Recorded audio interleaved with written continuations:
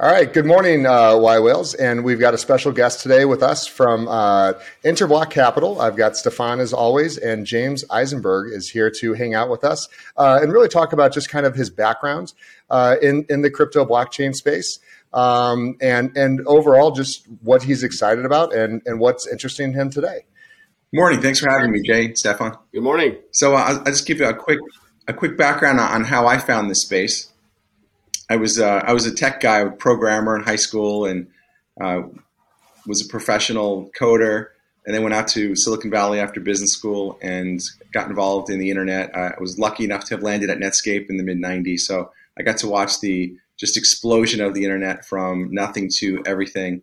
And worked at E&Y for a while, helping build VC-backed companies. Then went to some VC-backed companies. Then eventually ran my own companies. And somewhere around maybe 2016, I ran into the Winklevoss twins, who are founders and runners now of the U.S. exchange Gemini. And they started talking about Bitcoin and blockchain, and immediately I felt that this is the internet all over again, and I never thought I'd get a chance to see this again. So I jumped on it, and as I say, the rest is history. I started a fund in 2018, and it's been going great. So I'm happy to be here and have this discussion with you guys. Fabulous. Thank you so much. So talk about, because you're one of the gems in the space that you've been through, Web 1, Web 2, and now Web 3.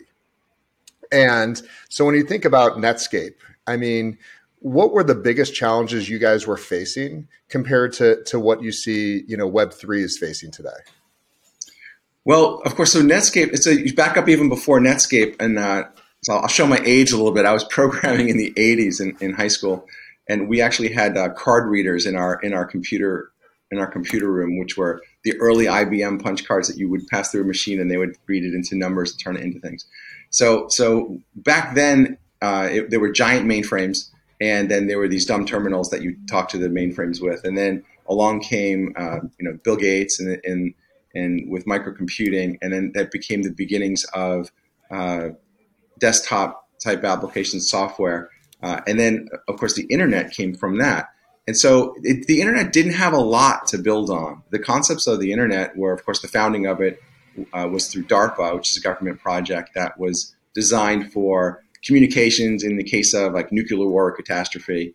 And then Mark Andreessen and some really smart people put together the Netscape Navigator, which became the veneer on top of all this information that you could finally see into it. And that was kind of the revelation. But because it was so out there and so new, it was very difficult to grasp. I remember telling everyone back home, I grew up on the East Coast, that you've got to get involved in the internet. It's the most amazing thing. And they thought I was crazy. They said, no one's ever going to put a computer online and their credit card online, and no one's, and of course there was no bandwidth, and the computers were slow, and there was like 14.4 baud rate. You remember that, when you have to use a phone for everything, and someone would try to call you and you get a busy signal for 8 hours. I still can remember the sounds, like right. Just ingrained. In of course, the AOL ubiquitous, you've got mail type thing, which mail, of course, was the first killer app on the internet. So there was really not a lot before the internet came. Now we have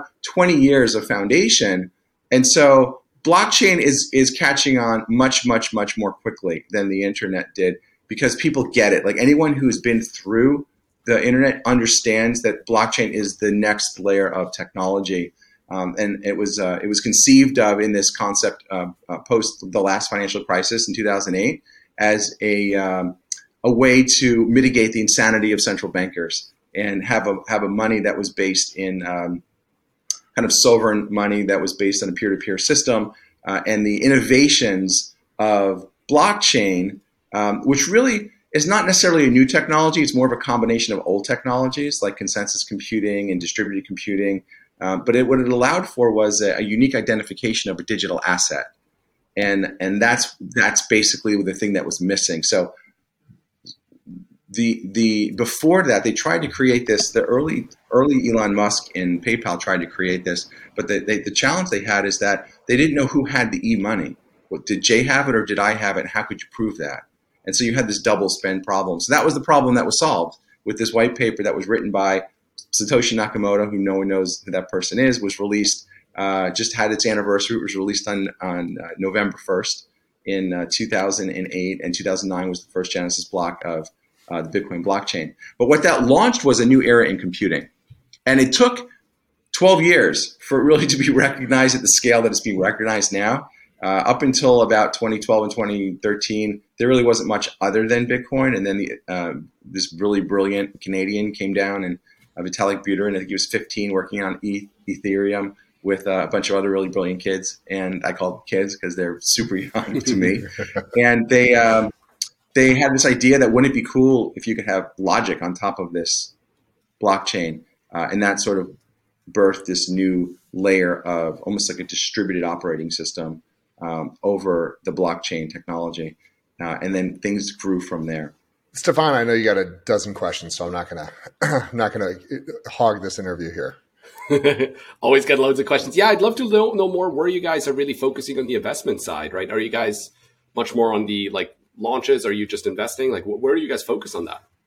So we're really lucky because our focus, as a team, is deep technology. So we've been through the internet boom and from the beginning, and so we understand how that happened. If you think back at the time, there was nothing really. They had to start with WorldCom and lay fiber optic cable in the oceans, right? Then you needed that data to be stored somewhere. I mean, we had Infosys, Sybase and Informix and Oracle creating the data layer. And then you had to get that data out of the databases. You had the application server layers that had all the protocols sort of bound together. And you had companies like WebLogic create that. And then you needed the middleware from TIBCO and IBM. And then from there, you had the web servers, and there was a lot of open source that started getting created and operating systems. And then, finally you had the application layer where you started to see, really innovative technology. So when I was at Netscape, no one conceived of Facebook. The big innovation was the dancing baby. If anyone remembers that, there was a little baby that someone figured out how to animate and was dancing, and it crashed enterprise computer systems across the world because it sucked so much of the computing power out to render this baby, because there were no graphics chips, high-end stuff like exists today from NVIDIA and everything. So everything was being built, and at each layer of being built, there were a raft of companies. And each layer rolled out in a particular order because you needed one before the next. And then the next layer built on what came before. So when we think about investing, we think about where are we? Where are we in the timeline? So we started in 2018, and where we was there was really not a lot. And what we identified early on is that platforms were going to be very important to create your sort of base layers. And then it was going to be, you're going to start to have interconnectivity, and then privacy, and then scalability and security.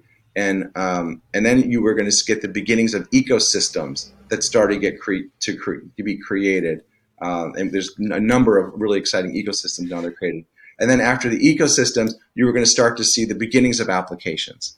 And some of the earliest applications are in the finance area, not surprisingly, because that was the conception of the blockchain to be used for. But what a lot of people don't understand is that this goes way beyond finance and way beyond money. Oh. This goes to the revolution of not just technology, but the economics of technology and the social impacts that this technology can have. And this is why I got involved. So what really excited me wasn't really Bitcoin. I thought Bitcoin was cool, but it was blockchain that excited me because I was a developer. And I understood the problem that blockchain was solving was this massive problem of security that Ernst & Young, we made hundreds of millions of dollars going from General Motors to Ford to Fiat, basically writing a bunch of custom code that connected all this stuff to all this other stuff. It was really impossible not to have latency and error and fraud and and every time you make a change, you got the APIs and everything else all have to be updated. And so it's like job security for Accenture and IBM and Ernst & Young and Deloitte, everyone who does consulting. It's like endless work, because then you get everything just so, and then Oracle comes out with an update and it breaks everything. And then you have to go back and like fix everything again. So you're there forever. And what a lot of people don't get, and which I didn't really understand until I got to the other side and started running software companies and going into these companies to sell software, they would say, look, I would say, well, you've got like a $50 million budget to do this kind of work. And I said, yeah, but 38 million of that goes to maintenance and 12 goes to new stuff. Because these systems cost so much money to maintain. And the reason why they cost so much money to maintain is because they're being made to do things that the technology wasn't ready to do. So the fundamental difference of blockchain and what came before is architecture. And the architecture of the blockchain is specifically designed for value exchange. And that means it's highly cryptographic. It is sharded and dispersed and decentralized. It's very difficult to attack head on. And even if you could get into the data, you can't read it. They use the same levels of encryption as we encrypt like nuclear silos with. So what you can do with blockchain far exceeds what you can do with the technology today. And we're at that moment that I was at Netscape where no one conceived of Facebook. So no one has yet conceived of what blockchain is going to do, but it's going to blow our minds. When we jump way back to the early days of Web 1, and email was exactly what I want to dive into, because when you think of email, it was, if you were on Prodigy, you could email Prodigy members. If you were on, CompuServe, you could email CompuServe. And for a long time, it was really siloed like that. And if you wanted to send one from one to the other, there was like, it had to be an entirely different way. And it was this weird, clunky thing. And we're seeing that right now with the blockchains. We're seeing the level ones, are all kind of trying to figure their thing out. And I haven't seen an AOL that just says, no, we're cool. We can handle everybody. And to me, I'm not a level 2 guy. That's me. And that's my own personal opinion. I don't think that there's a long-term use for that, but unless you're talking about Bitcoin. But these level ones that are out there, Ethereum, Solana, Cardano, everything else. How do you feel that the long-term viability of all these level ones is going to be? Is there a winner, or is there just always going to be kind of different use cases? Like we have to rethink what is the internet. Because the internet's not Ethereum, the internet's not Solana, the internet's not Cardano. What does it look like in your mind with all these different chains? Yeah, so I'm not much of like a handyman mechanic kind of a guy, but I've got a friend who you go into his garage and he has a wall full of wrenches. And each wrench does something different. And I've got one wrench, the adjustable wrench, and it's a hammer, it's a screwdriver if I can use the point of it. It's right. So when you think about like where we came from in the 90s, the United States dominated global software. And the reason we dominated global software is because this elixir between Silicon Valley and what was happening at Stanford and where the money was concentrated and the rule of law and all these things came together, the spirit of entrepreneurship out in California. And it birthed these ideas, and they were very concentrated within like 50 miles of Silicon Valley. And then you had little places pop up, Route 128 in Boston and Austin and up in Seattle, Portland. But the main center was in Silicon Valley. And so the world became used to using our software, Adobe and Google and Microsoft. And so everyone used our software, and there ended up being one. Like there's really one. Okay, you can say there's maybe 2 or 3, but really there's one. Like Google's had 90% of the search engine traffic, and the whole world uses Microsoft products, and Adobe is sort of the standard for documents. And that's not going to be the case in blockchain. It's not going to be the case in blockchain because blockchain did not develop in a centralized place. Blockchain is developing worldwide. You have great developers in Egypt and in Taiwan and in Singapore and in Switzerland and in Germany and all over the world. And because of the mechanism of funding, they're not beholden to a set of venture capitalists. Like in California, if you're in Silicon Valley, you got to get to the Sun Deck over in Woodside if you're going to meet a VC for breakfast or something. Or you got to play basketball with someone who's playing basketball with someone with one of those vests on that signify they're venture capitalists. And so that doesn't exist right now in this space. It is like 2 guys and an idea, or 2 women and an idea, and they can write a white paper and go out into a worldwide community, and they're raising real money. Like we're talking about tens of billions of dollars in some of these crowd loan type of or crowd investment type of platforms, and these are not like low end platforms. These are platforms like CoinList that do an extraordinary job at vetting the companies that they're bringing on, and these new startups, if you will, come to these platforms and they raise $50 million in 45 minutes from people they don't know. And I've been in these crowd loans, and I'm on this waiting line with 350,000 people for 3,000 spots. So we're talking about being oversubscribed by orders of magnitude. So there is no more need to go to a particular VC in order to get funded. And what this has done is it's created a decentralized system where you have great ideas sprouting up all over the place.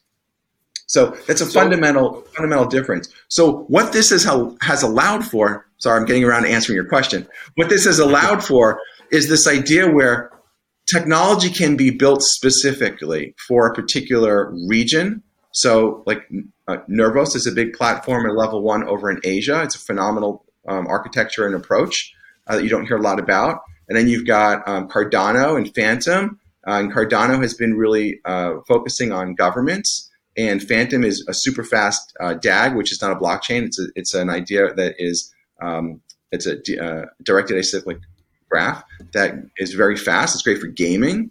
And then you've got something like Bitcoin, which is the granddaddy. And if I was going to send $100 million to Europe, I would send it on the Bitcoin blockchain. I wouldn't send it on one of the smaller ones, even though they're faster and cheaper.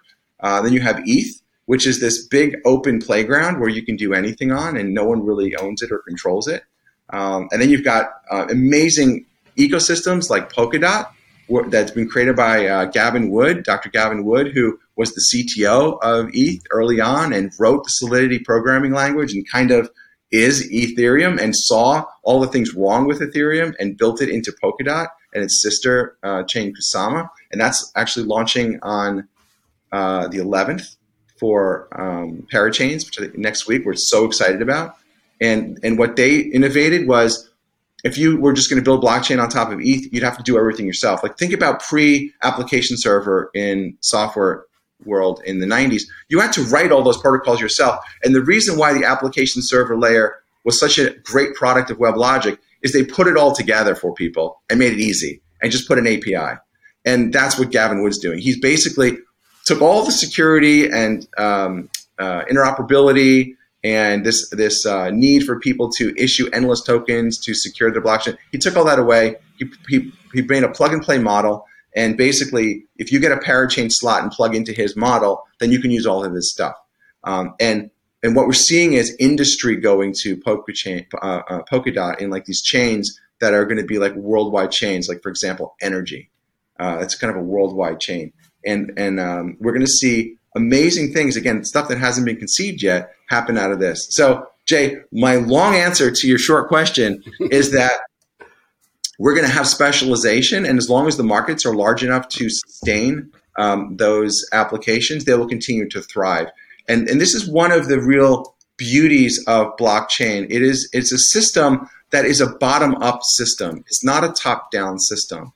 And that's captured in the decentralization, for sure, of the technology, but it's also captured in the specialization of the technology. And to be able to have job-specific tools that do it better than anyone else is easy to do. And you can, because most of this code is open source, you can fork it and specialize it for your own purposes. And then it's out there for the world to utilize, comment on, and download for free.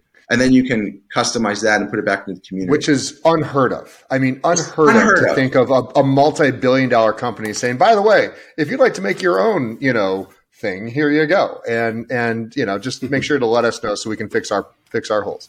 Right. And when people hear that, they go crazy because they're like, well, how can I invest in that? Well, so today you can download the Bitcoin blockchain code and create your own coin like by this afternoon. Doge. Right? Yeah, code whatever you want. And it's going to be the same exact technology as Bitcoin. But guess what? You've got one user. So now you're going to try and convince Jay to use it, and then he's going to try and convince me to use it. So Bitcoin is it, and then he's going to try and convince me to use it. So, Bitcoin is the largest global, worth over $1 trillion. It's been around for over 10 years, and they can see all the code, and they can't steal the money. So that must be a pretty secure system. And right now, it's being talked about as a store of value, even though it was conceived of as money. And that's just how Wall Street is selling it, as a store of value. Bitcoin essentially is a macroeconomic bet on insanity of bankers, inflation, rising interest rates. Blockchain, though, is a bet that software is going to move on and the world is going to evolve. And that's a very sure bet, because businesses will replace old technology with new technology every time, because it gives them a competitive advantage. So it's an unstoppable force. So are you guys actively still doing a lot of L1 investments? Like, how do you guys see that as a fund? Like, do you actually go out there and seek those L1s that are launching and you're investing heavily in that? Or are you more on the side of like dApps? So in our opinion, the L1 space is really played out. And if you were in, like, we were buying the space at 100th of where it is today. So those returns are over. And a lot of the real value of these chains are already priced into them. So most of these chains are not actually supporting, a lot of organic development and active applications with lots of users. This is a pretty small space still in relation to the overall space of development. So it would be like if someone told you in 2000, would you buy Microsoft at $1 trillion market cap? Well, Microsoft is $1 trillion market cap company, but in 2021, would you have paid that valuation in 2000? So, and what we're seeing now at this point in the cycle, there are a lot of software projects out there that seem to us pretty close to their price targets. And that's the level ones, but that took 2 years or 2.5 years, and actually more than that, because some of these projects have been working for multiple years. But now you're seeing the new stuff, and the new stuff has that opportunity. So I've always kind of thought, like, obviously with software, I mean, I've built loads of software. It's really hard to plan ahead and like actually like be right about what you think or you're going to need in the future, right?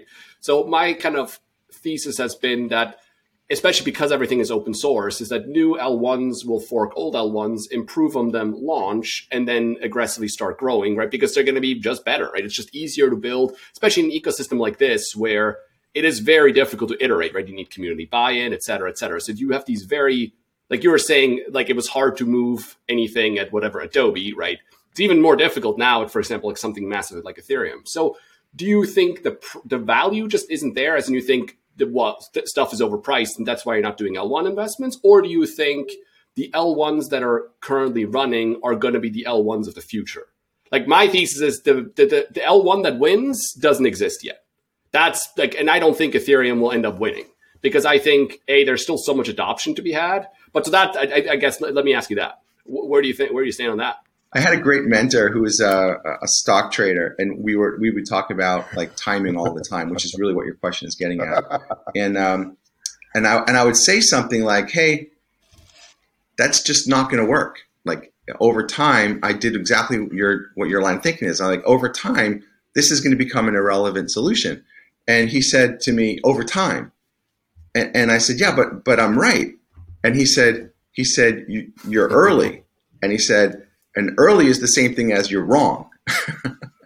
So what he explained to me was that we're investors, and investors pay attention to the market, and the market changes over time. And right now, when I say, we're not actively investing in L1, we have a lot of L1 investments, and the L1 investments that we have are appreciating still at rapid rates. But we bought them on very low base, right? So you look at something like Polkadot, and sure. Without, there's some things I just can't say because, the nature of this being public. But you look at projects like Polkadot, and Polkadot probably has some significant appreciation left in it when you think about the appreciation compared to what most people are used to in the public markets. But when you look at where Polkadot could have been purchased at, that type of appreciation is unlikely in sort of a near-term, 12-month to 18-month type of an environment. And that's a good, trading strategy. I mean, I personally, I really spend more time than not in the micro caps, meaning I want to look at the sub 500 million. In fact, usually I like them when they're under 300 million valuations, because that the people that have, you hear about like, oh, they've 1,000x their investments. They didn't get in when it was $1. They got in when it was, the project wasn't doing well, or just super early on. Yeah. Now, so I'm glad you brought that up, Jay, because we're not traders. We're buy and hold strategy, and you can make a lot of money trading this market. We don't do that. We think timing this is very difficult. We don't use leverage because we think it's volatile enough. But our perspective is to find something good and stick with it over long periods of time. And so I want to go back to Stefan's question, because there's still a lot in there that's really valuable to talk about.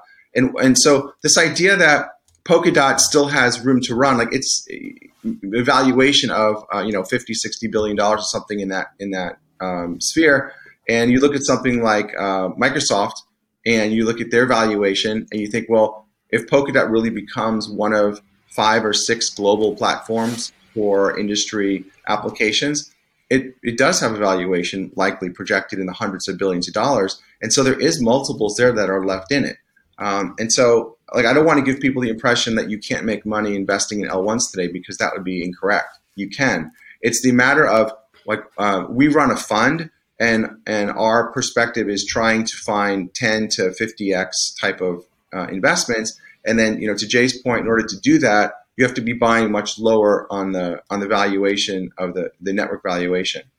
The other point you made that I really want to talk about is that the one that's going to win hasn't been developed yet. And there'll always be a better solution that comes along, especially because everything is open source and forkable. But what you start to get involved with is this concept of network value. And the early movers do have a great advantage because they do have network.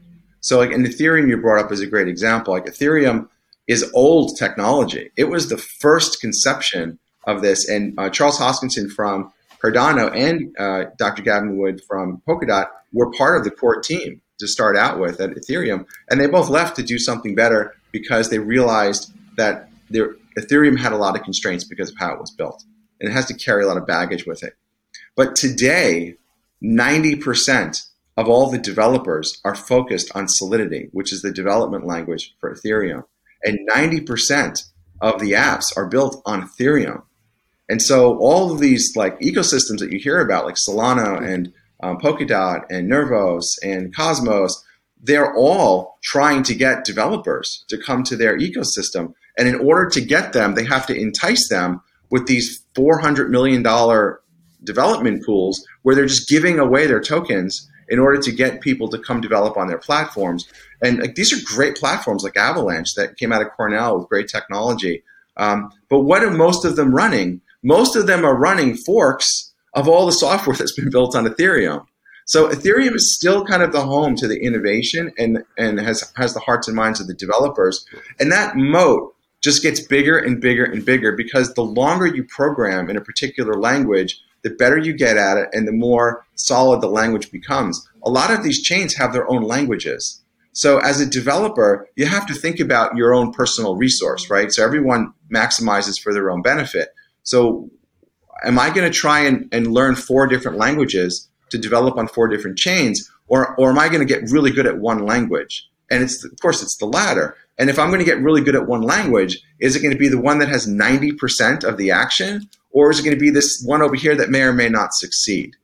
Now, so there are chains like Solana that are really off to a great start and lead in the finance industry. So you might, if you're a finance developer, you're just naturally going to move to Solana. But if you're more like into government services, you're going to look at probably Cardano. And if you're into gaming, you might look at Phantom. So what's going to happen is these chains are going to be bringing in developers that are for those vertical industries, and that is going to make these chains even more valuable because the specialization is going to create more powerful solution sets. And again, today it's all generalist. There's Microsoft and Google and Adobe. It's not like that. Everything has to be customized. But in the future, we're going to have these highly specialized chains that are going to be incredible. So, if you don't mind, I want to just have a quick chat about ETH and Ethereum. And I know, and we got about 10 minutes left here. And you can preface this however you want. So, Ethereum to me is there's always the problem with being the first to market and the first to where you're at, and that's code debt. And Ethereum has a gas problem, a very large gas problem, and it has a code debt problem, of which I don't think most people understand how big it is, because these are all permanently written blocks, and all these apps that have been written, all the forks, all the L2s, everything else. I fully believe Vitalik can build one of the most amazing blockchains out there. I believe he has the resources, he's got the brains, he's got the money, anything needed. How does Ethereum get to V2? How could, I don't even see how that's possible to have a clean conversion from where they're at, because it's not like, hey, everyone upgrade your systems and you're just there. I mean, Solana is a vastly different platform than Ethereum. It is, and one of the joys of having the hearts and minds of the community is they fix the problems. So they get together and they create sister chains and side chains and off chains, and there's Arbitrum, and there's Immutable X, and there's XDAI, and there's Polygon, and there's all these other chains that are now helping the ETH chain because they want ETH to succeed. But is that helping, or is that adding to the problem? Because at some point, if Vitalik just comes out and say, "Hey, here's V2, and by the way, we're so sorry we couldn't make it compatible with all these other things," what happens to V1? Well, okay, so you're talking about ETH 2.0 that's getting released in stages. Yeah, what does ETH 2 even look like, and how does that even come? I mean, from a code's perspective, well, so the nice thing about this is because it is all open source and the roadmaps are all open source, it's not going to be a surprise when it drops. So will it break some things? Yeah, it'll break some things, but they'll fix them. People are living now more virtually than they are in the real world. And I had a millennial explain it to me who did really well in the space. And he said, it's more important for me to own one of the Bored Ape Yacht Club avatars than it is a Ferrari. Because if I have a Ferrari, like, who's going to see it? Like, my neighbors will see me drive in and out of my driveway occasionally. But if I've got a Bored Ape Yacht Club, token that I can put on my profile, millions of people will see it. NFT. And I get the social status of that because everyone knows what the floor prices are for these things, and they can look up my NFT and know what the value is. And it really made a lot of sense to me. So a lot of what we're seeing right now, especially in the collectible space, are people who are using these social systems as a new culture to identify themselves within this new culture that largely lives in a computer. And this is what we're like Ready Player One. We're going into the Ready Player One world. And of course, Mark Zuckerberg sees this, and this is why they're changing the direction of their company. It's not because he wants to, it's because they have to. Because this is what's going to eat his company. Yeah. Yep. Well, James, I really thank you for your time. I know that you're going to get running here in a second, but for the last few minutes, please give us the pitch on Interblock, what you're doing, and how people can reach out to you. Yeah, so we're a group of technologists. We love the space. We look deeply into what's out there and what's coming. We are thoughtful in our approach. We take kind of a venture capitalist approach on looking at the teams and the technology. And one of the beautiful things about blockchain is that so much of it is on chain, that you can see into these projects. You can see into GitHub and see how many developers are working on projects and how often do they check in code, and are there like pull requests that are successful, and who are the developers that are doing this work, and you can start to follow teams. And there's a lot of forensic investigative stuff that you can do on your own if you want to get invested in the space just on a DIY basis. And more so, the exchanges in the United States which are regulated and audited, carry more and more of the exciting tokens that you might want to be interested in. So we follow the stair-step approach to how the technology rolls out, and it's been fun. We've done well, and we love our LPs. They tend to be high net worth individuals and family offices that want exposure in the space. And the way that they look at it in their portfolios is that it's a percentage of their venture capital allocation, because it is very much a VC-oriented investment. With two big exceptions. One is that it's mark to market, meaning that it's completely liquid. So a lot of times we get allocations from their VC allocation because they don't necessarily want to tie capital up for 7 to 10 years. So they like the idea that they're liquid, pretty quickly. And also because they're liquid, it's highly volatile. and the volatility is highly visible. So like this is a market where if you're not comfortable going to sleep and then waking up in the morning and seeing your portfolio down 35% when you wake up, you should not invest in the space. This is not like I have to laugh because I'll be listening to Bloomberg or something, and they'll say, "Oh, the Dow is down 2% today." And like 2% is like 30 seconds in the Bitcoin world. Yeah, we had a good day. Right? Yeah, 2% is a flat day. Like 10% is a flat day. Like you'll see things move 40% in a day, but those moves are really to your benefit, and I'll tell you why. Because nothing moves that fast in the actual development or the status of the blockchain unless it's just a total scam. In most cases, even though you hear about all these scams on the news, most of it's not a scam. Most of it is actually real.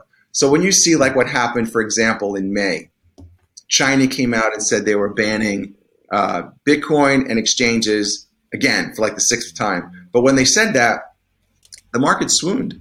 And we saw tokens and projects like Chainlink and Polkadot, 2 of the blue chips in the space, drop 70% on that news because everything is so correlated when things start selling off, and these markets are very leveraged. So that's like an opportunity. That is someone holding a sign up in front of your house saying free money, and you just go in and you could have bought Polkadot for $10 and it's at 50 today, and that was not a difficult thing to see.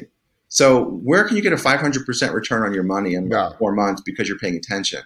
But the difference is you have to actually know what you're buying. And I'll one more story of the 90s when it all peaked in 99 and the thing blew up in 2000, and then we had this 80% sell off over the next 3 years.